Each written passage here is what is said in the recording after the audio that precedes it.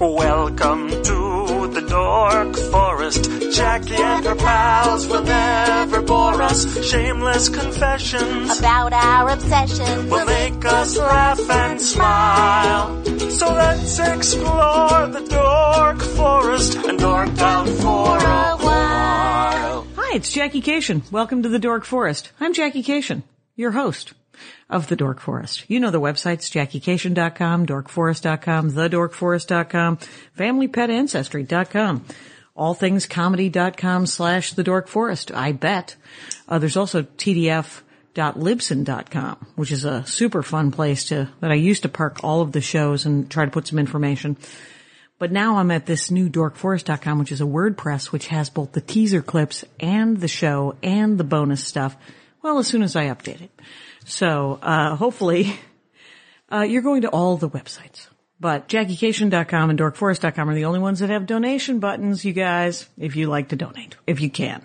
Anyway, the credits, let's do them. Mike Rickberg composed and sang the song you just heard with his wife, Sarah Cohen. That's right, Mike will sing again his words to the Mexican hat dance at the end of the program. Patrick Brady will fix this audio, and Vilmos works on the website. Now, what else? JackieCation.com. If you need merch, if you need Ranger of the Dork Forest merch, you can have it. There's Ranger t-shirts, there are Dork Forest t-shirts, and there is a stand-up t-shirt that says Spooky Reading Girl on it regarding my last album. I'm going to sneeze now and hopefully edit it out. And then I'm going to mention it and then not sneeze. Okay. All right. There's also CDs and a DVD on the merch page and hoodies. I'm on a XX. You would be pre-ordering like I claim that you are for XX, but the rest of them are actually in stock if you wanted one. It's about to become July, so definitely get in on the hoodie situation. And my schedule. I'm doing stand-up. The next couple of weeks I'm in Los Angeles, and then I'm on the road with Brian Regan again, and then Marie Bamford again, and then by myself again.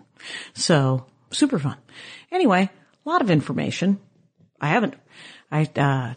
There's an Amazon banner on the Jackie Cation page where you can order from Amazon. If you use that as a portal, the Dork Forest gets a bit of a kickback. So feel free to use that portal if you like. You can donate if you like, to the show if you have, some money. And if you don't have any money, you can buy merch or you can just tell people about the show. You can review the show on iTunes. And eventually I'll start reading letters again when I have a moment to do a dork addendum. Anyway, let's get into the show. Hey, it's Jackie Cation. I'm in my living room, and it's a very special, the Dork Forest. I have with me, we met at Tabletop, the Will Wheaton Show. I am with Ivan Van Norman. Hello, hello, hello, hello. Welcome to the program, Ivan Van Norman. Thank you. I appreciate you taking the time to invite me to your living room. And also, of course, because it is game related, we have with me my husband, Andy Ashcraft. Hello. Resident expert. Resident expert. Stumbling out of his bedroom to podcast today. Staggering away from my own computer, from 5 feet away. From his own computer where work was sort of being done, right? You were getting some work done. Yeah. I believe in you. Sure. Anyway, Ivan Van Norman at Hydra_Lord on Twitter. That's the Twitters. And on Instagram. And then you have a Facebook page just under Ivan.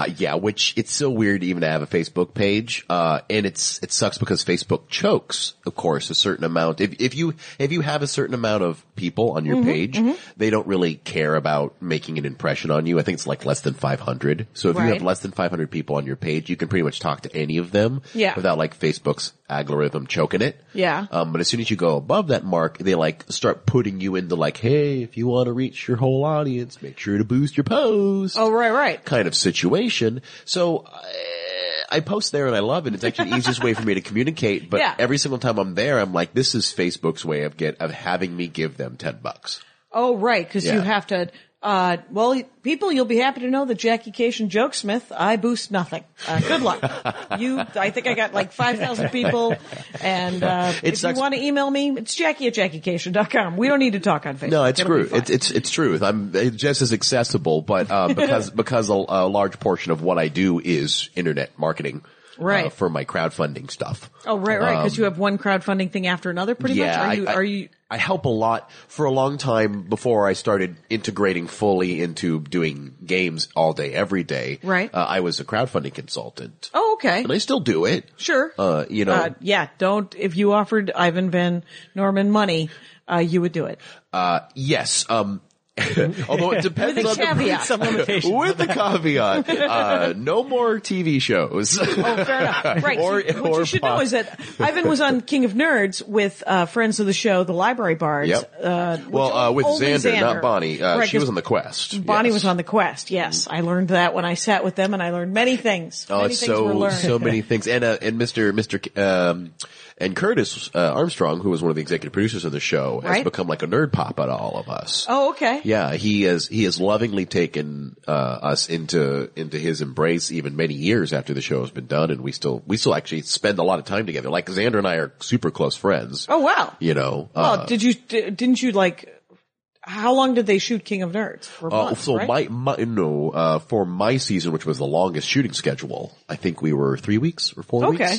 So we shot aggressively, I think, an episode every 2 days. Okay. Wow. And then for season 2, it was even worse. I think they just had 2 weeks. Oh, wow. It was insanity. Okay. Pure but insanity. It was 10 hours a day, or? It was 10. It was anywhere. It was usually 12 to 14. Okay. You know. So yeah, if you're standing next to somebody for 12 hours a day, you become either friends or enemies. Well, and that's the interesting part, because since Xander and I weren't on the same season, we did not spend time together at all. But we had post-mortem opportunities to spend time with each other. That's it. You guys went into therapy together afterwards. A little PTSD. We became a support group, the season oneers, for all the seasons afterwards. Okay. And we made our own little fraternity, you could say, to the degree of even when second season was done, me and another member from season 2 decided by season 3, when it came out, we made challenge coins.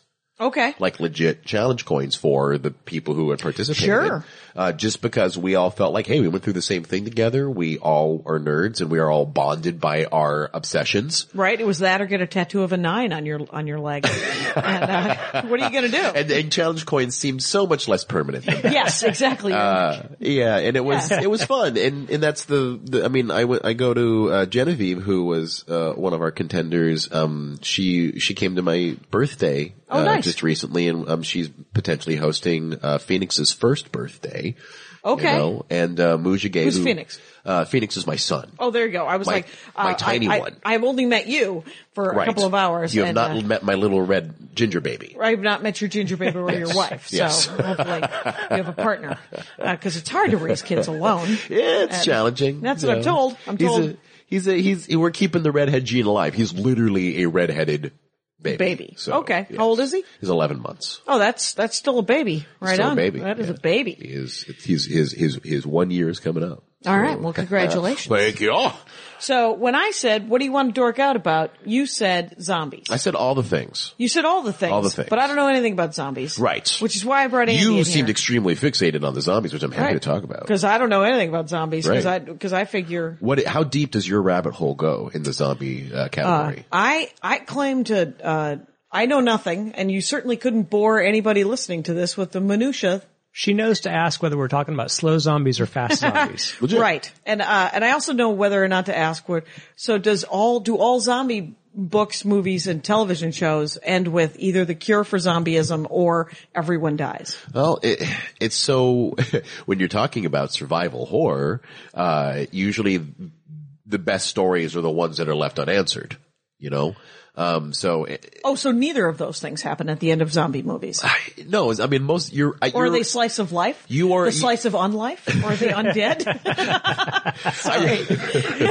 That's a pun.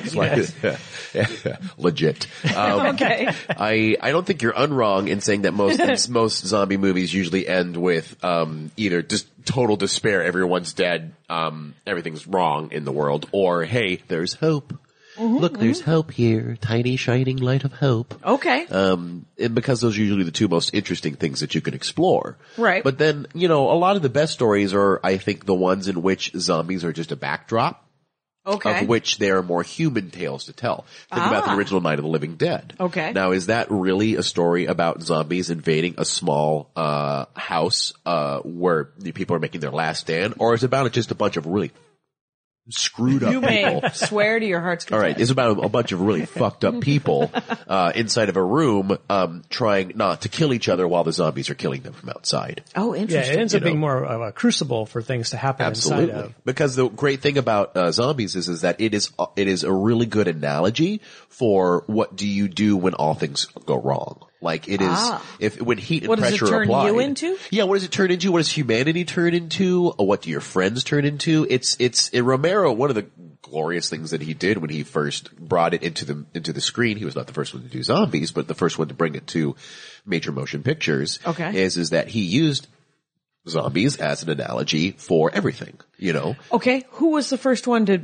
who came up with zombies? Well, that's hard. Yeah, I'm sure it's a mess and Well, because there's voodoo zombies, like old school. No. You know. What are voodoo zombies? Well, the traditional, like, I saw an episode of Bones about this. Anyway, I'm so sorry. No, it's fair. Witch doctors who would use zombieism in order to create slaves. The problem is that's not zombies as we traditionally view them today, because those people are still sentient, free-thinking individuals who are literally slaves. Been coerced somehow? Been coerced using voodoo magic. Okay. Brought back from the dead in order to do the bidding of evil sorcerer. Of evil sorcerer. Okay. Which is not the shambling undead horde that we view today. Right. Okay. The more George Romero-ish right. shambling. There was another interesting horde-like thing that was done with, I Am Legend, believe it or not, in the 50s with Robert Matheson. Okay. He used vampires. Okay. As like he kind of did the original zombie apocalypse scenario with that book, because in his mind, in his book, and without causing too many spoilers, all of humanity is turned into vampires. Okay. And he is like the last refuge. He is the last man. Okay. It's not unlike The Last Man Standing, you know, the Omega Man or things like that, in which the world is just empty. Right. This is where it's one man against, innumerable odds, you know? Right. Which is interesting, but always makes me wonder, like, when there are only zombies and they eat brains, but they can't eat the brains of the other dead zombies. Right. What do they eat? Well, then, and if there's all vampires and there's only one dude, it may not be a sustainable resource. Exactly, and that's it's funny because you're already kind of jumping into like the science of it. Oh, which nobody needs any part of. And I am the first to go, yes, let us not. And there's an interesting, but there is a lot of worthwhile discussion on that, because when you flash forward decades later and you get into like 28 Days Later land, when it becomes the flash mobs of zombies who are, they are warm-blooded, they are fast-running, their metabolism is through the roof, and the science on that is that, in theory, if an infection like that, in which they are not undead, but they are just rampaging hyper-rabies creatures that are alive, and they like, the term in the world is like they're infected, they're not undead. Okay. That you're right. They would, the likelihood of that flashing out, they'll burn themselves out. Okay. 28 days later, unless there's more bodies to infect, the virus will pass. Okay. You know, and in that circumstances, survival in that is simply about maintaining quarantine. Okay. Versus the undead horde, which it may be, I'm sorry if I'm going super down the rabbit hole here, but please. That's what the show is about. Right.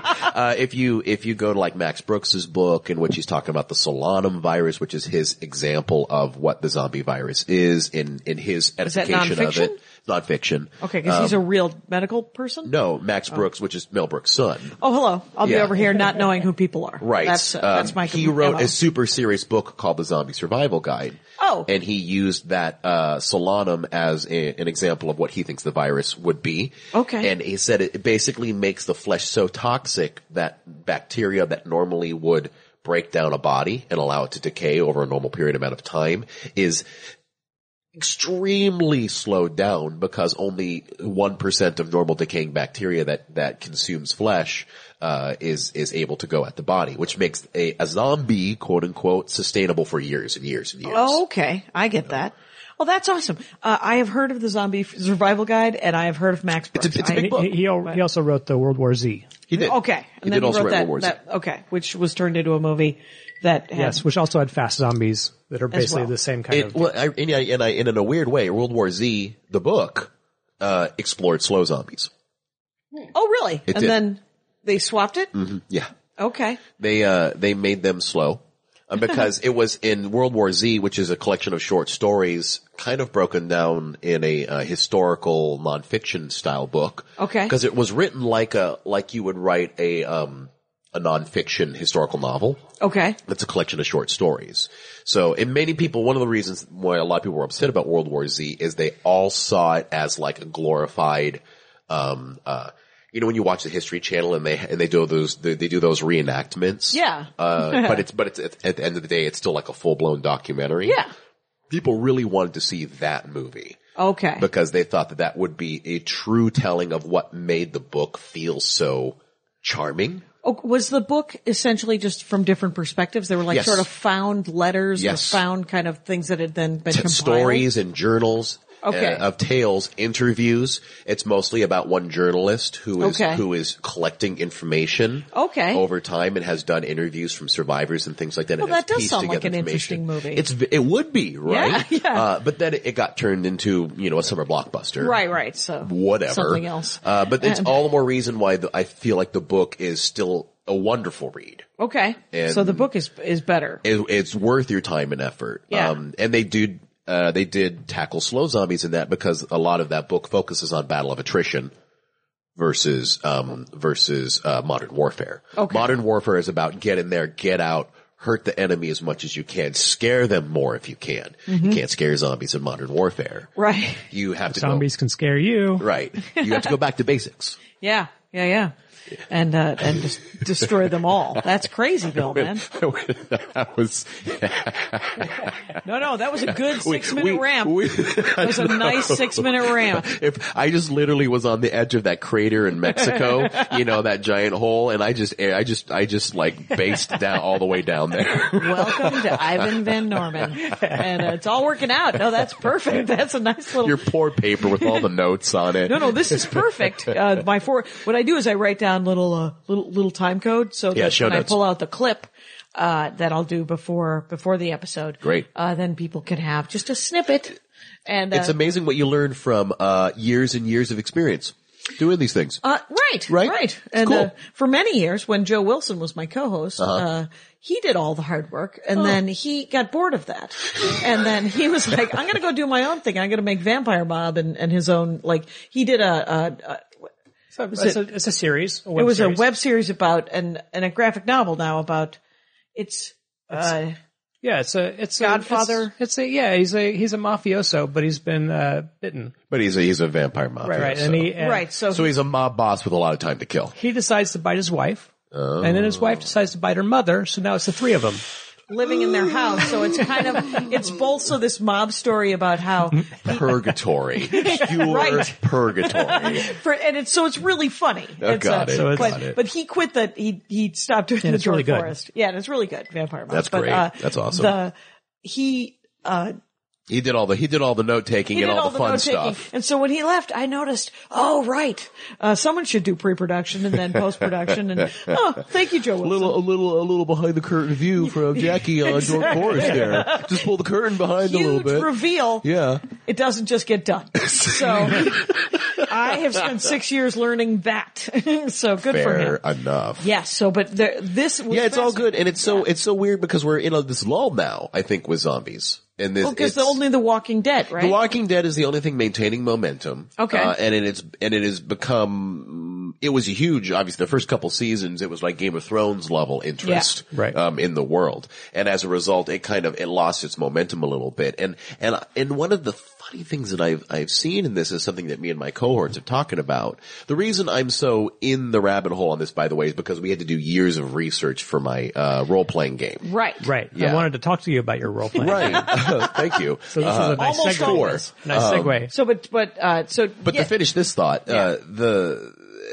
zombies up and they rise and they fall. Mm-hmm. You know? Oh, right. The interest. The interest does. Yeah. And in the 50s, it was obviously Night of the Living Dead, gigantic, huge. Yep. And then in the 70s, it kind of came back again with Dawn of the Dead, Day of the Dead kind of situation. Mm-hmm. And then we were pretty much done, all the way through the 80s and 90s. Okay. Nothing there, really. And only really came back into, I would say, mass media culture when, the remake Zack Snyder did, Dawn of the Dead. Okay. When he remade Dawn of the Dead, that was such a good movie. Okay. Really? Oh, is it good? Such a good I've never seen it. movie. Dawn of the Dead. Zack Snyder did a great job with it.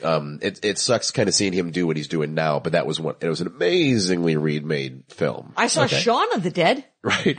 And Shaun of the Dead after was also, I enjoyed Shaun of the Dead. it was great. and it was plenty scary. It was still a legitimate, fun zombie movie Yeah, yeah. that had a wonderfully, beautiful, dry British humor attached Yeah, to yeah. it. It had some goof on it. It had some total goof going on. Did you end there. up seeing a movie called American Zombie? I didn't, no. Maybe 5 years ago. A friend of the show, Jane Edith Wilson, Oh, right. was in this movie. Played like a PTA mom, right? Well, yeah, she's it's a movie about the undead Americans and the struggle that they have to get normal rights. That's right. That's right. Yeah. American And Zombie. that's the take on that one. That seems about right. And it's fun because we went so deep down the rabbit hole, so to speak. We started getting into that parody, which you start to know that when things start to get parodied, they've reached close. If they haven't reached their peak, they're close to their peak. Right. You know? Although you have to, the great thing about zombies is you can both parody it and make a true scary movie. Sure. Too. It can be both. It can be both. And it's as Shaun of the Dead proved. And it's just funny because we're coming back down low again because Walking Dead was like a secret thing that people loved and talked about, but it hadn't hit mainstream culture. Right. And, right around that time when Walking Dead was popular, we were making our role-playing game. Oh, yeah. And so we were fresh Perfect and timing. young Perfect into, timing. so good. And it was so ironic because when we were out there doing the research, we're like, wow, there's only one other big zombie game out there. And, yeah. Then this was Outbreak, right? Outbreak Undead. Outbreak Undead was the first one. Mm-hmm. And when did it first come out? 2011 is when you published it. Is when we first. published it. It Okay. came out in Gen Con 2011. Okay. And, Gen Con is the board game convention that Andy goes to every year Right. in Indianapolis. And Yep. I try to get booked at Crackers that week. And only 1 year she's done it. And, Twice, I thought. No, just the 1 Oh, year. just the one? Okay. Disappointed. Crap. Because it's free hotel. That's free Anyway, hotel, yeah. so. Which is important at Gen It's Con. very important at Gen Con. It's very hard. It is, I like to call it's the mecca of board games. You know. The first time he went before I did the whole Crackers thing. And so I got essentially one voicemail after another, just him going, there's 80,000 people here. So That's all many they people. want to I do. should say that I've done it every year. I've done it every year for the last 4 years. And I hadn't been before. And that first time 4 years ago was It blew his mind. awesome. Right? Right. Have you gone for longer? I've been going for the last, since 2011. Oh, there you go. That was So your first one. Okay. That was my first one. Okay. Talk about a culture shock. It was only a few years after, Gen Con moved from Milwaukee to Indianapolis. Lake Geneva, Wisconsin, ladies and gentlemen. That's where it was. That's where- And now in Indianapolis, it grew. And since then, it has grown so much to the point of where it's taking on new space more every single year, to the degree of which they actually, leased out Lucas Oil Stadium this year. Right. The ballpark. The giant stadium, and Yeah. they're moving all of True Dungeon in there. Because what's True Dungeon? True Dungeon is the live action role play experience that you can do in which it's like live actors. It's like if you mixed a not scary farm tile scare park with a escape room. Okay, so You're playing characters. Yeah, you have a role. You have your character, and you have equipment tokens, which represent your equipment. Okay. And you go from room to room to room, either solving puzzles, interacting with NPCs, maybe doing trivia, or doing little games of skill, or games of mind games. Okay. And it's essentially going through a dungeon. Yeah. But it's a true dungeon because you are experiencing it going through the space. Did you tell me about this? That they only do it once a year at Gen Con? That's the right. only time they do it. They do and it they once make a year. their They spend entire the rest- budget in that thing. Yeah. And it keeps getting bigger and bigger. Keeps getting Yep. bigger. And I didn't know. I interviewed the guy who owns Gen Con. He was on the Dork Forest as well. Oh, great. And- Scott Elliott? That's No. Or Derek Gruder? No, the guy that, Scott Elliott's the head of events. I mind block his name, but he's the guy who worked with Gary Gygax originally. And, Yeah. You'd think I would know since I interviewed him. That's fair. But my mind is feel free. Super nice guy. Super nice. Everybody's super nice, you guys. Let there be some yelling at your iPods. Because everyone else remembers his name except us right now. But it was before I knew about True Dungeon, and I've only just heard about, once you described it, I was like, that's right. So you brought Outbreak Undead. I brought Outbreak Undead to 2011. We were in Entrepreneur's Alley. Okay. Yeah, and that was our first year. In fact, the book had the pages were still hot from the printers. Like it literally slid into home base. Yeah. Making it to Gen Con. And no stress. No stress. We only paid thousands of dollars to be at Gen Con for our first year, and the books are arriving just now. We doubled our space because I got us a marketing fellowship award. So we presented a good marketing mechanic, so they doubled our booth space for that year for free. So we had a 10 by 20 end cap. Wow, big. Big space. And we sold really well in our first year. Did you sell all of them? We brought 500. Okay. And we sold 250. Oh, that's great. amazing. It's huge. And that was pretty much cash. Wow. And 2011 was the Square.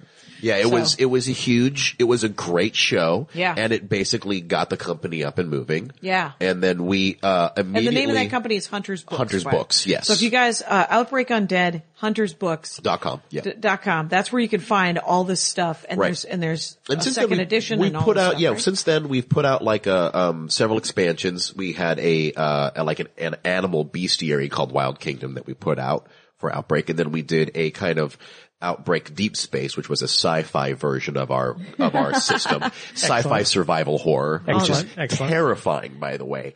It was, and we transitioned the game system from we kind of call it Outbreak Undead 1.5. Okay. Because now we're in second edition land, in which we did the starter kit Kickstarter in October, funded, delivered it, and now we're going to be doing the core set Kickstarter sometime in fall. And so it's been super fun. It has a cult following, and people who love it. And they play That's great. Because survival horror is kind of so hard to do in the role-playing world, and you can only... What makes it hard to do in the role-playing world to do survival horror? Because survival horror is something it's when you, it's a little bit like watching Walking Dead. How often do you want to see people go through strife and horror and not succeed? Okay. Often, because a lot of RPGs is about radical self-expressionism and gearing yourself up and getting stronger and stronger. D&D as a core is based on the idea of that I'm going to get stronger as time goes by. I am a god. I am a 17th level rogue Kalishtar dancer. Right. She's been playing in my Eberron game for 10 years now. Oh, awesome. And it's the first game I've ever played, tabletop RPG. And it's fun because you are obviously facing greater and greater odds, and more often than not, achieving them with, of course, stakes being placed in front of you. But in survival horror, death's around every corner. Okay, so there's no stopping. Every square you step on is either full of zombies or full of booby traps or it could, the point is that no matter how decked out you are, at the end of the day, you're still fleshy meat. Right. And one of the fleshy ones. You're one mistake away from death. Okay. Which is fun because you're exploring that. Yep. But it's also, how long can you play it? How long can you play it? And it can be exhausting after time. And it's a great campaign if you play it and this is why some campaigns are ongoing with it, because the people who are into it are really into it. And they have these ongoing campaigns in which they're facing the zombie hordes and they're trying to rebuild civilization. And we've tried to encourage that style of play by introducing an organized play system where people can submit their stats from their game, and we put them on a global map, and we say hey, region 1 has eliminated this many zombies and they fortified these zones. They're earning a certain amount of what we call survival points in second edition. Okay. And they're basically holding off the horde, but region 2 here ain't doing so well. So guess what? Zombies are now moving up from California into Oregon and Washington. Right. And you have to deal with that now. Okay, because of the feedback that you're getting from the fan base. And that's the kind of the plans that we've been working on. We did a soft launch at the beginning of the year, and we found that people, while they like that idea, they still want to play their own individual games. So we're just enabling people to like submit it to us because we had like a live feedback form for a while. Right. So if they buy, my question is a very basic one. Sure. Is that when, cause in D&D, you have that main Core book. Yeah. Core book of the Game Master book, right? Right. And you have one of those, So right? we have right now for second edition, we have a pocket rule book, which is an example. It is basically a sample of the rules. So it's a simpler version It's a for simpler version of the rules for second edition. Okay. With a core rule book coming out, being kickstarted in fall. So right now the pocket rule book is more for people who are familiar with first edition. Yeah. And have played it. And maybe they want to introduce the basics of the system into the game, but they don't want to explore everything. So in the first edition, am I making a character that's fighting zombies or am I making a zombie? No, you're making a person who is surviving the zombie apocalypse. And Okay. not only that, here's the hook that we lived on for so many years that's so fun and interesting. Is that we, on that website, huntersbooks.com, you can take a personality test, on our website. Yes! That's awesome! That when you're done with it, it's 40 questions. Okay. And when you're done with it, it pops out your core stats if you were to play yourself as a character. That is fantastic. That is awesome. So if you wanted to play Jackie living in, the valley. Right. And and this is what I do at conventions all the time, including Right. Gen Con. We've done this for years. It's always one game that I host in which everyone plays themselves as characters. And I literally just start the game with, you hear gunshots outside. What do you do? And we assume that they're at the table with whatever they have on their hands. Okay. And they play as themselves. So wow. It's the convention game at the convention. It's the convention game at That's the a convention. great idea. Yeah. And That's a great becomes, no one has ever survived that because the amount of people in the floor itself. 80,000 people. No matter right there. how they try to get out or do whatever they do, it is always overwhelming.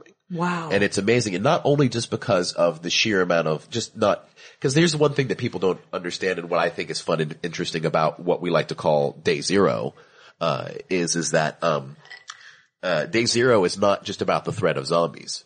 It is about rioting, chaos, anarchy, breaking down of social structures. It is the LA riots times 1,000. Right. Well, like what happens after people know that there are zombies or Yeah. they're aliens? Do they or hope? there's Yeah. Do they hope bears. that something recovers? Like, are they going to assume that Yeah. the Sure, I'll share my water with you because tomorrow the water will be back on. Well, I don't even think it even gets that far. I mean, most people are just running around trying to find safety, hoping that the National Guard comes, or they've already gone. The end of the world is nigh, and Right. they and are they're just killing they're just people out of the way. Man, some people would probably be so terrified that friendly fire in those games, you are just as likely to die from a random person shooting into a crowd, Right. than you are to have a zombie bite you. Yeah.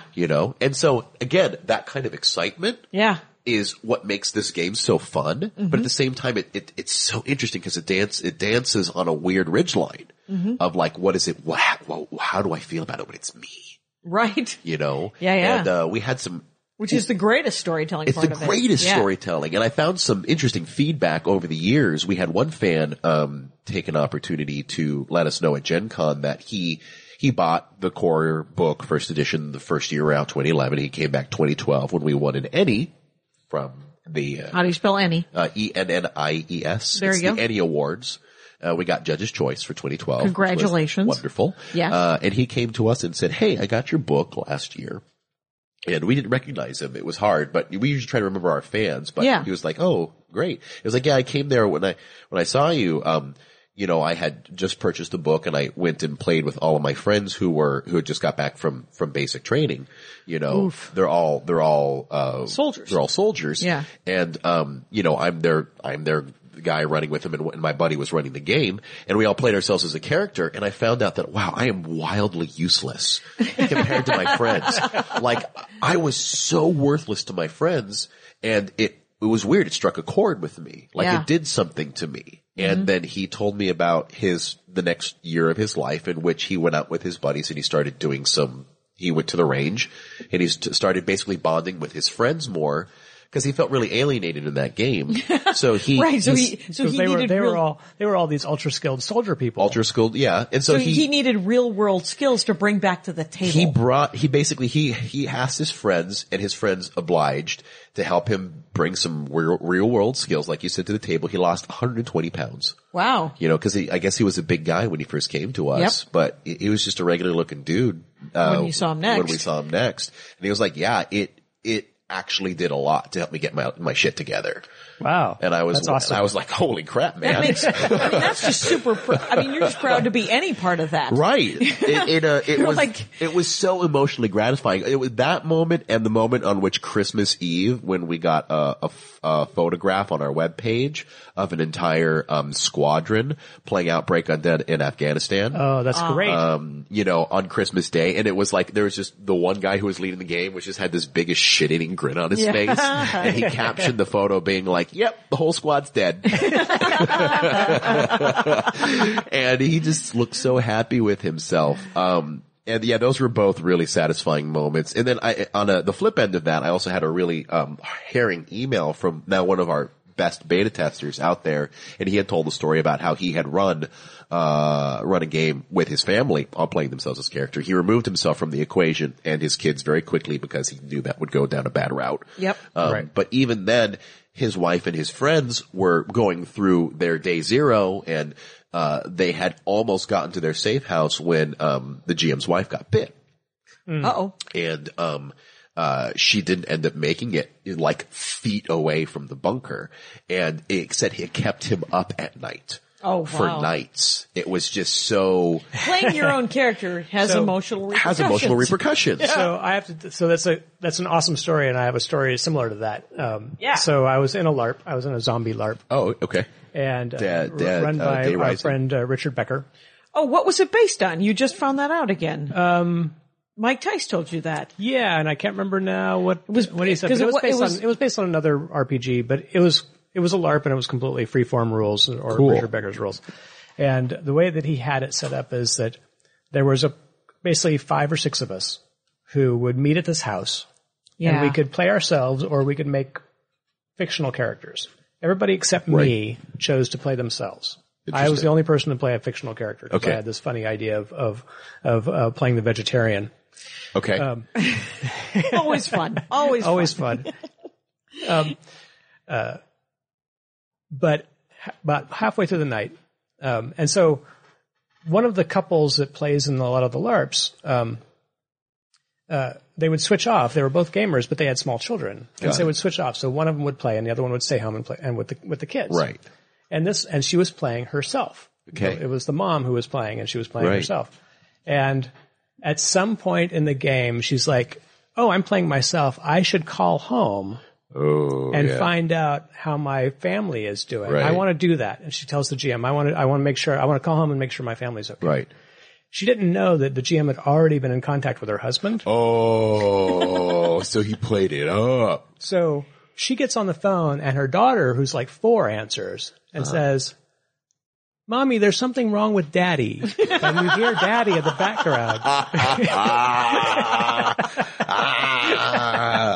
That's beautiful. Oh, that's terrifying, and I don't approve. Awesome. Yeah. Awesome. That's Yes, amazing. awesome. You know, it's so funny. Whenever my players try to do that, I had an experience one time when I was working at a office up in Burbank.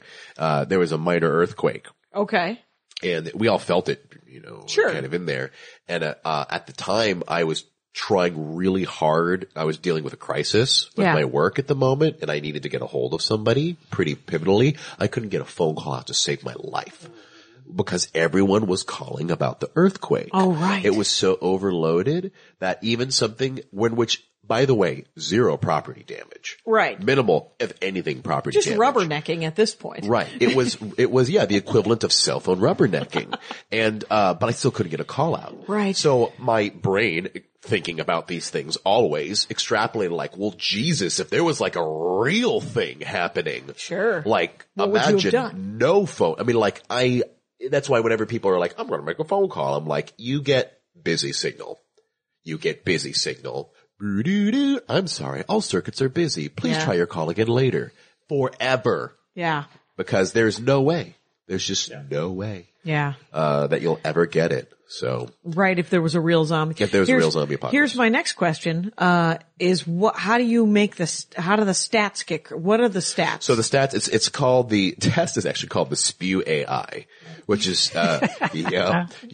it's strength, perception, empathy, and will. Assessment index, because it's broken down like a psychological essay. And we actually had a person who has a doctorate in psychology who makes standardized testing for psychological analysis. Yeah. He helped us devise this test. Oh, that's cool. That's great. So, and that was one of the cool things about Outbreak, is we tried to pull a lot of real world experience, whether we talked like search and rescue or like fire or police, doctors. My Google search index was pretty funky at that stage in my life. How many pounds of pressure does it take to break a bone? Like stuff like that. And, this is important for the zombie milieu, I think, to make sure like everything has to be like super realistically. Right. And which is, first edition was really crunchy. And by crunchy, I mean in the RPG definition, it's like there's a lot of there's a lot of, cogs in the machine. Okay. On how the machine works. It was a little fiddly? Kind of like it was. A lot of stats, a lot of stats, a lot charts? of elements, a lot of things to consider. Okay. When it comes to running the game. Okay. Second edition basically said you can still do that, but here are 15 ways to make it easier. Oh, figured out a way to streamline it once you had done it. Yeah, more with the second edition. Now that we did it super hardcore crunchy. Yeah. Let's lighten it up. Yeah. Let's make it creamier. That's easier. Yeah, so it's iteration. Right. And it just makes it so that it's more general, so it can have more general and easy gameplay. We call it arcade mode. Okay. You know? Nice. But so the SPEW AI is the test, and it's, I think at this point, you said strength, perception, empathy, okay. and will. Yeah. And it's beautiful irony. Those are the only 4 stats that is for your making yourself as a character. Wow. Yeah. Empathy being the double-edged sword, because, if you're low empathy, well, that can be a good or bad thing. Right. You know, if you have a low empathy stat and you see your friend being eaten on the floor because he made a bad step and got caught. Yeah. And I ask you to make an empathy check. If you fail that empathy check, well, you might not really feel like you need to get engaged or involved. Yeah, in there. You don't have to. However, if you succeed that empathy check, you might have to get in there. You might have to get involved, because guess what? Your empathy will not, you will not allow yourself to live without at least trying. Yeah. You know, so it's fun to kind of play that with players. And is it dice? It is, it's a D100 system. Wow. Which is percentile. Okay. Which means you often roll 2 D10s. Got it. One representing the 10s and one representing the 1s. You know? Yeah. And it's the system is based on degrees of success and degrees of failure, which means if you have a target number, so say you're doing a standard skill check, strength check, and your target number is 35. All right. If you roll under 35, it's considered a success. So you're trying to roll under the stat. Okay. Right? And if you roll under the stat and get a 25, for example, instead of a 35, well, you have succeeded with 1 degree of success because you got 10 under. Okay. All right. So by tens? By tens. Okay. Now that's the super crunchy version. Yeah. You can simplify it more and more to the degree of where you're just rolling a D8. Okay. You know, you're rolling a D8 and at a 3, if you roll, or I'm sorry, a D10. If you're rolling a D10 and you roll under a 3, you succeed. Okay. You know, if you rolled a 2, then it's a degree of success. Yeah. You know, but it's not as involved. You know, you're basically taking the 10 digits away, which disallows you some of the potential bonuses that you can get. Like, say, for example, if you got a stat bonus that's only going to give you 5%, you know, for whatever reason. Like, say you've got a scope and it makes you a little more, it gives you a little more, hit accuracy when you're rolling a perception check. Yeah. That may only give you 5%. If you're playing arcade mode, well, that's not going to help you so much. Right. You know, but, if you're playing super crunchy mode, that scope's going to make a huge difference. So, level of granularity. If you can, in that super crunchy mode, if you're thinking about all the little details of things you can add up. Right. Like, all right, I've got a scope and I'm going to get in a good position and I'm, right. And it makes all these a little bit difference too, because we also do ammo in the form of a capacity. So say, for example, you have a 9mm. Right. Well, instead of counting bullets, which is a very difficult thing to do and a lot of people do like to do, it's it's almost impossible to, and we've also learned this too from various tests, people in crisis modes don't count bullets. We're not all Archer. Right. Nobody's paying attention to that. No one's paying attention to that. So what we did to mitigate that is we have basically a capacity, and every single time you use something that has a capacity, whether it's like a first aid kit or a handgun. Okay. If once you use that weapon, you are rolling a certain amount of dice compared to how many times you've used it. So if I use the handgun twice, I'm rolling 2 dice. And if I total roll over the capacity of the weapon, I ran out of ammo after that use. Okay. It's the equivalent of like, if something's coming at me, low. going bang, bang, bang, bang, bang, versus me doing a targeted shot. Now you can mitigate that with skills like trigger discipline, right? In which it removes a lot of those elements of chance when rolling those dice. But when you use the dice, when you're using the weapon, you're using dice up. Using dice, right. Yeah. And if you roll over capacity, guess what? New clip time. Okay. And it's fun. We discovered that in Outbreak Deep Space, this capacity, and it makes it so interesting because it has that glorified horror moment where it's like you're firing the gun into the enemy, and you just suddenly hear click, click, click, click, click, click, click, click, click. Yeah. And you just have that moment where I'm like, fuck. Yes. You kind of want to have a lot of those moments sprinkled through the game, right? Yeah. The oh fuck moments. The oh fuck moments. Because that's what makes good survival horror. Right.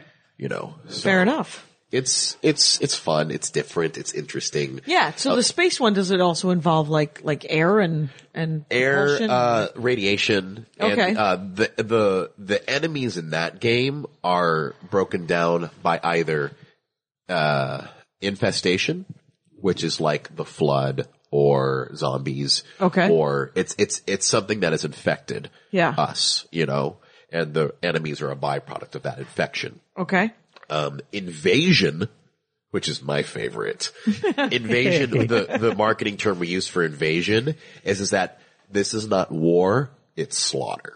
Okay. Because it's aliens that have technology so far advanced from us that we don't even stand a chance. Okay. Oh, I see. So instead of there being lots and lots of aliens that are easy to pop. It's one fucking predator. Right. Or it's maybe a race of predators. Right. It's a few guys that you have a really, really hard time dealing with. Yeah. At all. At all. It's like Prey, the book and video game Prey. Okay. Or Predator or, Alien. Like those kind of ones in which it's maybe the only point of that game is literally just to escape the ship of some really fucked up alien race. Fair enough. It's super fun. And then I was gonna ask if there's a victory scenario with invasion. Well, that's the best part about all of these. The victory scenario could be something as simple as just living till tomorrow. Right. Getting out. Maybe that's just the win. Yeah. The win is, oh my God, I survived another day. Oh wow. Fair enough. Maybe sometimes it's jettisoning into the escape pod, but oh look, one of your boosters ran out. Well, that's interesting. Right, here come the Reavers. And here come the Reavers. So, there we go. And then the last one is transdimensional. Oh wow. Which is horrors from another dimension. Oh, so they show up on like a glowing bubble that all of a sudden there's dudes? Maybe who knows? It's like, I like to think of it like Doom. Okay. Like, you know, there's spawning? There's demons from another realm. Maybe a portal to another dimension is opened, or maybe there are things that taint your mind. Maybe it's like The Thing. He said you taint. Know. I'm so sorry. I'm 4. That's all right. What was the movie? It was a survival horror movie maybe 15 years ago. It ended up being like, the big surprise was that it's like, it's a starship to hell. Event Horizon. Event Horizon, thank you. Event Horizon's a perfect scenario. Yeah. Yeah, it's all that stuff. Okay. Event Horizon is still a terrifying movie to this day. You know, note to self. Yeah. You're not gonna want Event Horizon. You're never gonna write. I saw that one in the movie theater. Oh, that's for the best. And, that's where Andy has to go see his horror films, or I'm not at the allowed. movie theater, yeah. Where it's too loud. See, and I find it satisfying too. So that's the glory of Outbreak Deep Space, is that it has a very unique enemy kind of drive. Yeah. And that, the players are a lot more powerful in Outbreak Deep Space because you have technology, kind of aiding you. But then as a result, everything else is super deadly. You know, so you're deadly, but so is everything else. And simple things in space can be super deadly. Right. Like, oh, no air. Environmental stuff is huge that we love. Yeah. Fair enough. It's a good time. I've done many spacewalking scenarios in which like the infection, maybe I like to run kind of a necromorph, dead space-ish kind of scenario sometimes. Okay. And, the creatures, because they don't need air to breathe, are like floating around in like the dead of space, and the players are trying to spacewalk from airlock to airlock. And, all it takes is one of them just to rip an air suit. Yep. Yeah. That's it. And you go for it. Every single creature's going for it, and they're doing everything they can to fend it off. That's hilarious. It's brilliant. So it's something that we enjoy. It's still taking time to integrate into the greater consciousness, because these games, because the fun in it is the reality. It takes time to kind of, it's not as often as easy for a general audience to pick it up. Right. And are there several different, you said when you guys first published, there was only one other RPG about zombies? Yeah. Is it just, has everybody just been tried to? Well, ironically, that one company was out of print when we first were bringing it up. It was All Flesh Must Be Eaten. Is the name of it? Yeah. That's the one that Richard ran. That was what it was. That's what it was based on, the LARP that he did. Yeah. There you go. I'm trying to remember what LARP. In Unisystem, and All Flesh Must Be Eaten, in all fairness, is much more of a hack and slash RPG. It's much more about body count. Yeah. Than it is about like survival horror. Right. It's not as story based. It's a button masher. Right. It's a button masher, right? And that's why we call Outbreak Undead like the zombie survival simulation RPG. Okay. Versus All Flesh Must Be Eaten, which is really just destroy everything. Yeah. It's still fun. And then so they went back and started reprinting, right? Literally the day that we ordered the books, they made an announcement being like, hey, we're reprinting again. Right, okay. No. All right. Okay. Oops. And then there's another system out there, called The End of the World, which was published, it's being published by, Fantasy Flight. Okay. And they put out like a core of 3 books. One was about the zombie apocalypse, one was about robots, and one's about aliens. Okay. And interesting. So different apocalyptic scenarios. Different book for each one, and it's also a very simple kind of, not unisystem, but it's basically a target number, roll a D8 or D10. I think it's a D8 actually, or is it a D6? I suspect that they probably have their own dice. Yeah, because it's Fantasy Flight. But they ported it over. It was a Spanish game. They then translated and ported it over. And then ironically, those guys also have a create yourself as a character system. But they do it in a different method, which you put your hand, you pick a stat. Okay. You make a stat, say I'm a 3 in strength. Yep. All right. And then what happens is that I say, here's my stats and you're all my friends. Mm-hmm. Everyone takes a dice and they vote whether it should go up 1 or down 1. Oh, weird. And that's the only way. So it's a little social engineering. Right. Which, and to be fair, that might be fun for some, players, but that's not a particularly, I think the personality test feels somehow more connected, more compelling. And neutral, if I may be so bold. Oh, there you go. Because what I think is important is that I prefer not to have animosity on my table between the players, which can be bred from voting. Right. Before the game even starts. Oh, you think that I don't deserve to go up a notch? But at the same time, but that's or you're really voting me down on strength? Why would you do that? Are you saying that you'd rather save that for the actual game? Because in a zombie survival game, that's going to come up. Right. Empathy. That's basically the heart of that's Dead fair. Of Winter, right? Because you learn about yourself. This is what I've found, and I haven't played a lot of tabletop. I've only played these 4 or 5 games that we have for the last 10 years, but it's a personality revealer. Yep. With the person who's running the damn game. Yep. We're in this Pathfinder game that I have only played a handful of times, but it would drive me nuts initially because the game master is the kind of guy that wants to kill everybody. Sure. But he's kept track of how many hero points you are, so he's like, oh, you're dead. And then you just sit there going, my character's dead, and he's like, and he'll let you stew in it. Yeah. And then he'll go, do you have any hero points? Yeah. And I'm like, And you're going through your papers like, I do. And he's like, all right. And for a long time, I didn't know that he was doing, it took me to him to do it to the kid that we play with for me to realize that he was doing it. And I was like, oh, Eric knows. Eric's not really killing me. He's manipulating your emotions is what he's doing. Which is what game masters do. Yeah. But and it was so different because there's different people. I've played with different people and it's such a different weirdly experience. Right. Yeah. And it's so funny because I run the survival horror games, but I'm actually, it sucks because I don't like killing my players. I don't, it's, but you kind of invented us. But I kind of have to, and I invented a system designed around killing players. Hilarious. But in my personal games, it's not a fun thing for me to do. When I'm demoing, I'm just like guts and glory.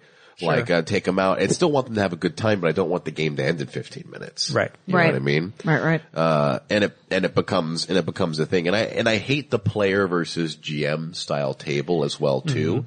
Where I like it to be a collaborative experience. That's what I learned from him because I am the youngest of 6. And, so every board game I've ever played has been sibling rules. Where I storm off in tears. Cause I'm a baby. And they're like, she's such a baby. And I'm like, you're 10 years older than me. And you just took advantage of me. She in fact was the baby of the family. So she was the baby. So I like the collaborative. I like the supportive kind of, everyone wants to win. Everybody here at the table is trying to make everybody else have a good time. And usually in my personal games, the question I always like to ask my players before we even play is, what do you want to get out of the game? Yeah. Like what do you expect? Do you expect a lot of role playing? He said that so many, yeah. Do you expect a lot of combat? Like what do you want? What will make you feel good? Right. About what's your favorite part of gameplay to some extent? Sure. And if everyone's on the same page, then let's run that game. Let's play that game. And it may be different. It may differ from genre to genre or even from game to game. Yep. If I'm playing Outbreak and they're like, we want to fear death around every single corner, I'm like, all right, we'll play that game. And we will be done. Or if it may be short. Or if they're like, I want to be challenged, but I also, I'm not really, I also want to feel like I'm accomplishing things. Now here's my possibly my last question about this are there mods? Oh, well. Are there scenarios all set up for people who don't want to write the story? Cause in D&D and stuff, you have to write a story. Sure. I mean, there's so many house rules out there. And on DTRPG.com, which is drive-through RPG. Okay. It's the PDF superstore for role-playing games. Got it. We have a lot of custom scenarios. Oh, there you go. So you can go in and kind of get an idea. Yeah. You can buy a scenario and run that scenario for your friends. Everybody learns the game. Right. And right now, most of them are for first edition. Right. But we're coming out with a bunch for when we come out with second. Right. Makes sense. And our community, our forums, they have a bunch of stuff. Like our community manager has written a very long and prolific type of campaign in which we're now adapting into a system, into a sellable thing. Because I've never been a game master, so my thing would be the scary And that's what people mostly ask for. Yeah. And it's like the being a GM, people usually like an example of play. Yeah. And the most powerful thing that you can do is make an example of play, whether it's like a gameplay video, which thankfully we've done a few of. Oh, you got some gameplay videos? Yeah, we've got some gameplay videos. Linkable off of Hunter's books by some chance? No, I'm actually working on it, YouTube. And I'm working on, because actually we ran, great examples of Outbreak for the first couple of episodes of No Survivors, which is my Monday night RPG show on Geek and Sundry. Geek and Sundry, by the way, .com is what Tabletop, which is you also work with. Right. And, what is the name of the show again? So my Monday night show is called No Survivors. Right.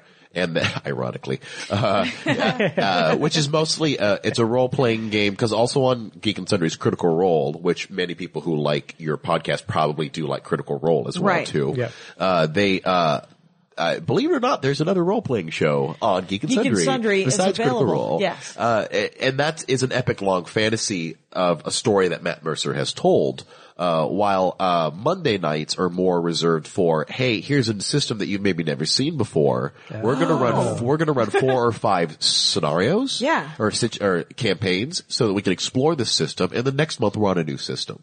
Okay, so you just do tiny episode, like 10-minute examples, or how long's the show? The show's 2.5 hours. Okay, so there's a little bit of time. So there's several campaigns. So there's several, I call them, I call them like mini campaigns. Okay. You know, like Mercer's basically doing a giant Game of Thrones style like epic chronological giant thing, and we're doing like pilots, TV pilots. Yeah. Right. You know, here's an example. And so of what this system looks like, or that system. I get it. And so we did Outbreak Undead for one of those, in which the players actually escaped from the Twitch studio, and they were trying to make a last stand in Burbank, California, eventually taking over Fortress Costco. Okay. Which they dubbed Fortress Costco. Many people died in that campaign. You'll trying have to find the who. entry to the parking lot by any chance? I've always had that problem. So sorry. In a car? Yeah, you think they took a car there? In fact, there's so many good moments in that. So that video's up on Geek and Sundry, probably. Yes, and I'm trying to make it so it's available on YouTube. Yep. Because right now you have to be a Twitch subscriber to watch the VOD. Okay. So I'm working on getting them ported over to YouTube now, though, because we did a Teenage Mutant Ninja Turtles game. Oh, nice. Off the old Palladium system. Although I cut apart that system because I'm not a huge fan of the Palladium's core set. It doesn't hold. There's been so many interesting things happening in role-playing games in the last 5-10 years. It's a little dated. It's a little dated. All these older systems. So I cut it up as much as I could and turned it into, I merged it a lot with kind of Outbreaks rules because that's what I'm familiar with. And we ran like 4 episodes of that. Oh, wow. And then we are doing Pugmire right now, which is D&D. It is a post-apocalyptic fantasy world in which mankind has been wiped out and has been replaced as dogs as the sentient dominant race. And no one knows what happened to man, but the dogs live by the code of man. Oh, the code of man is be a good dog. All right. Bite only those who endanger you. Okay. Protect your home. Mm-hmm. Okay. Fetch what has been left behind. Okay. Like laws and codes like that. So they've turned man almost into a religion. With pugs, could you pick me up? Could you pick me up? Yeah. Because pugs are the ruling class in Pugmire because they were the closest to man. They were the closest to man as companion dogs. And so they are now the ruling class. Well. Yeah. Sure. It's super fun. So that's what we're running right now. But I am going to get the Outbreak up. I just need to basically tell the boys over there, hey, let's port it over. Andy has his hero instant. Oh, yeah? Yeah. So I have a superhero role-playing game. Oh, really? Yes, that I've been working on for a couple of years now, and I've put it up on the website, and so I've got some players here and there. And I took it to Gen Con last year and ran it in the First Exposure playtest hall. Got it. This That's year, cool. I'm running it in the real convention. What's it called? If I'm the Hero Instant. The Hero Instant. Yes. Awesome. And, is it because you can make a hero instantly? You can make a hero very quickly. Cool. and there's like the key thing about your character is what are the things that make you heroic? Sure.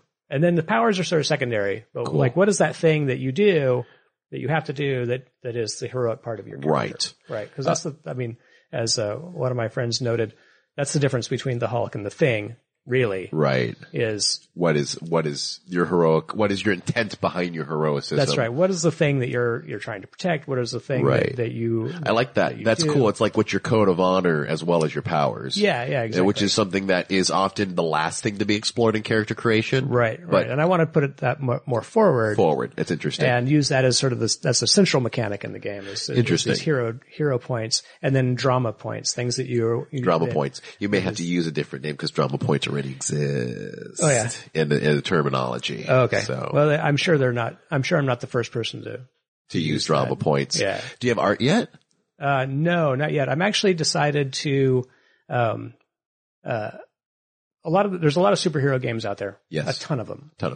And they all tend to look like third rate. I couldn't get a real job in comics. Got it. Mutants and Masterminds, Superhero 2044, which is being rebooted, by the way. Yeah, and there's a few that have gotten some real great artists to do covers for them and so I'm overgeneralizing. Got it. But what I've decided to do to try to make mine stand out is I'm working with this cosplayer.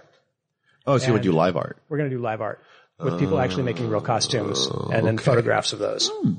All right. So I hope that'll help it stand out a little bit. That's different. Yeah. I would, if I may be so bold, I would highly recommend that you look at, a lot of the vampire Oh yes. Yeah, they used a lot of because they do a lot of painted photography. Yes, and even the pen and the ink art was painted over photography. Yes, yeah. And so the thing with what's them, the name of that one? Vampire the Masquerade. Yeah, it's actually it's not Vampire the Masquerade. The new ones that has the painted art inside is Vampire. Not the Masquerade, but is Vampire the Requiem. Oh, okay. Which is, it's essentially, it's New World of Darkness versus Old World of Darkness. Right. This is what they call it.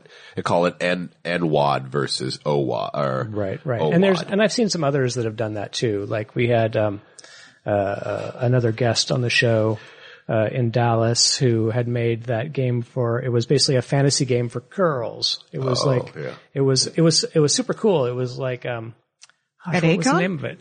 Yeah, the first year at Daycon. Be only a little mindful because at some point too, you have to make sure that because one of the things I noticed with that vampire painted over photography is you can kind of accidentally run yourself into the uncanny valley a little bit. Well, actually what I want, the way that I would love for it to look, I would love for it to look like the movie posters that we're seeing now for the Marvel want movies. To be like Avengers poster quality. That's right. Fun that's stuff. That's that and the Warner Brothers television show stuff.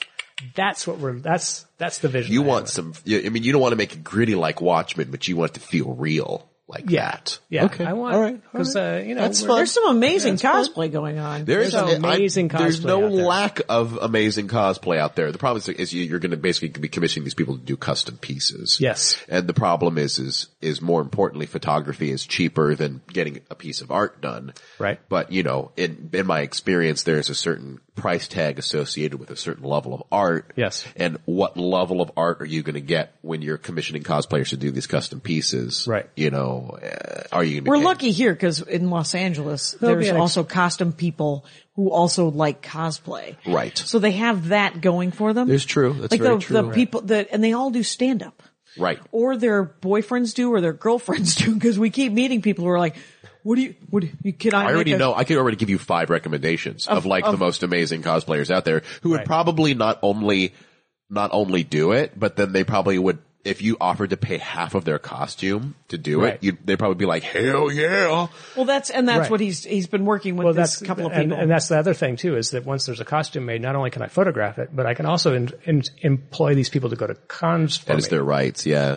Well, let me know when you're a little farther down the road, because I may know things. I maybe know a couple publishers. Here's the thing. I don't understand why we're not gaming together already. Yeah, it's why are we not right now? Why didn't you bring a copy of Outbreak? Why are we not rolling up characters right now? It's not challenging. I'll actually next time I see you, I'll bring a couple boxes. Oh, all right. Yeah, just a couple starter kits. Okay. Fair enough. That'd be great. Well, we will, it's fine. And I would love to run a game of the Hero Instant for you and your friends. That'd be fun. I mean, I'm always down to do new stuff, and I'll probably see you at Gen Con. Yeah. Because because there's only 80,000. Yeah, I was going to ask you we'll come to our booth. Do we have time to continue or? Yes, okay, of course. Excellent. Why don't you guys talk amongst yourselves for a minute and I'll be right back. Okay. Fair enough. Yeah, but I'll see you at Gen Con. Yeah, probably. we'll make sure to find each other at Gen Con. How many games are you running? I am running, I'm only running one game. Okay. Because so many things demand my time now at Gen Con. Oh, and you have a booth too. And I have a booth. Right. But my volunteers are running, I think we're running 12 games. Oh, that's great. This year. That's great. I've decided to take as my measure of success how many games of my game system are being run. Well, and that's only what we're running. Oh, there's a game group called, MAMS who's running 29 games of Outbreak. Oh, that's fantastic. Yeah. And then there's assorted other personal people who are running games. That's great. Too. That's great. So we actually have there's a strong Outbreak presence, this year really at Gen Con. And more than half of it's not us. Right. So that's cool. And I need to borrow your model for getting there. Right. And then the challenge is do you want to self-publish? Right. Is the thing. Or do you want to go through a publisher? Right. And then if you're willing to go through a publisher, are you willing to take a royalty split or are you, wanting to fund it and take it a little more? Right. If you're going to front the printing cost, are you going to kickstart it? Who's going to run the Kickstarter? Right. There's a lot of those sort of decisions. And currently I'm doing it in the slowest way possible, which is put the rules out on the internet. and take it to the conventions and run it. And and it's challenging too because you put the rules out on the internet and you'll get great honest feedback, but then you'll also get great honest feedback. Yeah. And you will have a hard time disseminating what's being helpful and what's just people imploring their opinions on you. Right. And one of the things that I've learned about criticism is that often you have to read not literally what they're saying, but what they're trying to say. Oh, absolutely. That's absolutely true. So, I'm a game designer by trade and in interactive stuff. Yes. So you're already used to feedback. And being able to like pull in everybody's opinions about something and then distilling it down to like, well, what are they, like they might be saying they want this thing, but what they really mean is they don't like this other thing and they're coming up with a solution to solve that. Right. Right. You got it. You know what's up. And it's true. It is honestly, sometimes it is just about listening to what people are, it's not listening, it's communicating by listening. Right. Versus communicating by them just blurting out whatever. And instead of reactive listening. That's reactive listening, which is just, I'm going to do whatever you say. Right. And it's so important. It's so important to be there and listen to that stuff as it's happening. Right.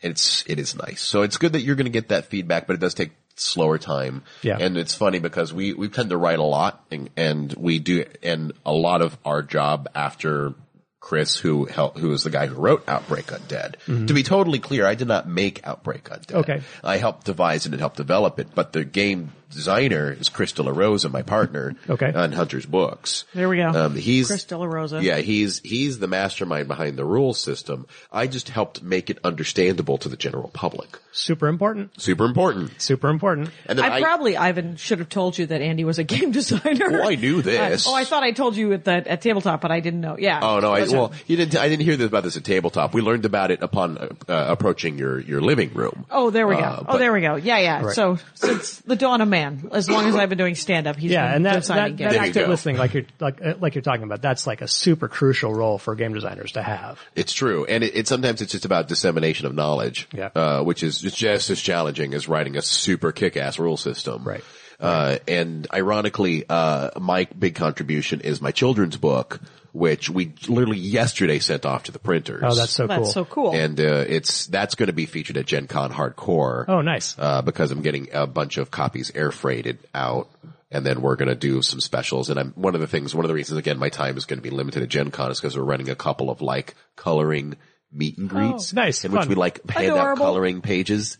And, it'll be great. It's super, it's like basically a chill hangout. It's like an adult and kids coloring zone. Yeah. Yes. At Gen Con. Well, they have have that whole sort of kids family room. Well, they have the kids activity room, and but the family fun pavilion is operating in a different capacity this year. Okay. They told me, and it's like, the kids things, they're, as they're trying to approve my events, they're like, we're doing the kids things a little differently this year. Right. I'm like, okay, that's fine. Just approve of my event. I will bring, I already have kids wanting to sign up, and I will be giving away prizes, and there will be hundreds of little girls walking their carrion crawlers that they can color. So are you going to have time to play any games at Gen Con? Probably not, huh? That sucks. Is this the curse of the game designer? This is the curse of having a booth at Gen Con, is you go to Gen Con, and I think the only time I ever played a game that wasn't just like a casual sit down and play a game because I have 15 minutes or I'm prototyping some friends' games or I'm looking at a potential game. Right. The only time I ever actually signed up for an event and played a game was my first year. Oh. For the last 4 years, I have not been able to go to any events. That's so sad. And I even got a backstage tour of True Dungeon. Oh, wow. In which they showed me everything and him and you got to see the guy who runs it. Yeah, I got to see everything, but I still haven't done it. Well, when one of our first conversation, I think, was we talked about Pandemic. Right. And, cause you said you really like Pandemic, and it's currently my favorite game. Yeah. And Legacy is number 1 on Board Game Geek right now. Oh, is it? Yeah. He gave it to me for Christmas. Andy gave it to me for Christmas, and we've got to play it twice. The original Pandemic was the game that she discovered, and then brought to the house. It was the first game that I was very proud moment for all of us. Yeah. You're like, he was very proud of me that you brought home your first, your first live board kill. game. Look at that, your first live kill. The hunter brings back her first kill. You go into the woods and you're a woman now, Jackie. Exactly. That's how there's an old joke that I guess I'll tell you. Colleen Cruz used to do this joke. Her daughter was 5 years old and they went to the mother-daughter swim at the Y, and her daughter Amanda, who is now I think 30, God knows how old Amanda is, but said, "Mommy," and she kept looking at the other naked women, and when they were driving home, her daughter said to her, in the locker room, not in the locker pool. room. Oh, right, in the locker room. Sorry, when they were showering. Good context. Thank you very much. And but the girl asked her mom, "Mommy, when am I going to get my furgina?" And Colleen Cruz, very funny joke, said, "Well, one day you'll go out into the woods and hunt and kill your own, honey." And very funny. Or you can go to your Uncle Eddie's cunt farm. Boom! Ladies and gentlemen, that is crazy. It has been a little over an hour, you guys. Yeah, it's fair. Keep going. I know that keep going. you guys could keep talking about gaming forever. I'm going to fall over in a heap, so it's been great. Yeah, thank you for your time. Of course, Ivan Van Norman from Hunter's Books, of course. And tell them again on Geek and Sundry on Monday nights. So Geek and Sundry Monday nights from 7 p.m. Pacific Standard Time. Got it. Until whenever. Yep. And then Thursday nights we do Game the Game. Okay. Which is basically tabletop live. Okay. We have new guests and new board games every single week. On Geek and Sundry. On Geek and Sundry on Twitch.tv. On Twitch.tv, that's where Geek and Sundry airs most of its stuff, is that it? It has weekly Twitch programming on Twitch.tv / Geek and Sundry. Okay. That is our channel in which we host programming throughout the entire week. Monday nights is my show, No Survivors, and Thursday afternoons before Critical Role is my board game show, Game the Game. Okay, and you have to join Twitch.tv. It's free. Okay. To watch if you want to subscribe because you like cute emoticons or you want to watch previous videos. Who doesn't like a cute emoticon? Right. Come on. Emoticons. Then you can throw $5 a month to gain access to Ding Dangs and Willy Diddles for the site. Otherwise you don't need it to watch live. Okay, fair enough. Yes. And because these are evergreen, you guys, they're playing board games. It's all going to work out. It's an RPG. Every week. So if any of this, you have any more questions or any of this is unclear, go to @Hydra_Lord and find Ivan Van Norman on Twitter. You can ping me around. Yeah. I'm cool. I'm on the webs. He's on the internets. And then other than that, go look at Outbreak Undead. And Andy Ashcraft, thanks for being in your own home today. Well, it's the least I can do. And I always do the least I can do. Oh my gosh. Rangers, it was a good one. So I hope you liked it. And you know the rules. Take care of each other out there. My hat, my hat, my hat. They're dancing around my hat. My hat, my hat, my hat. Well, what do you think of that? If it looks like a Mexican hat dance and it sounds like a Mexican hat dance, it's most likely a Mexican hat dance. So take off your hat and let's dance. Yay! Oh my God. Why don't we just call that as the end of the show?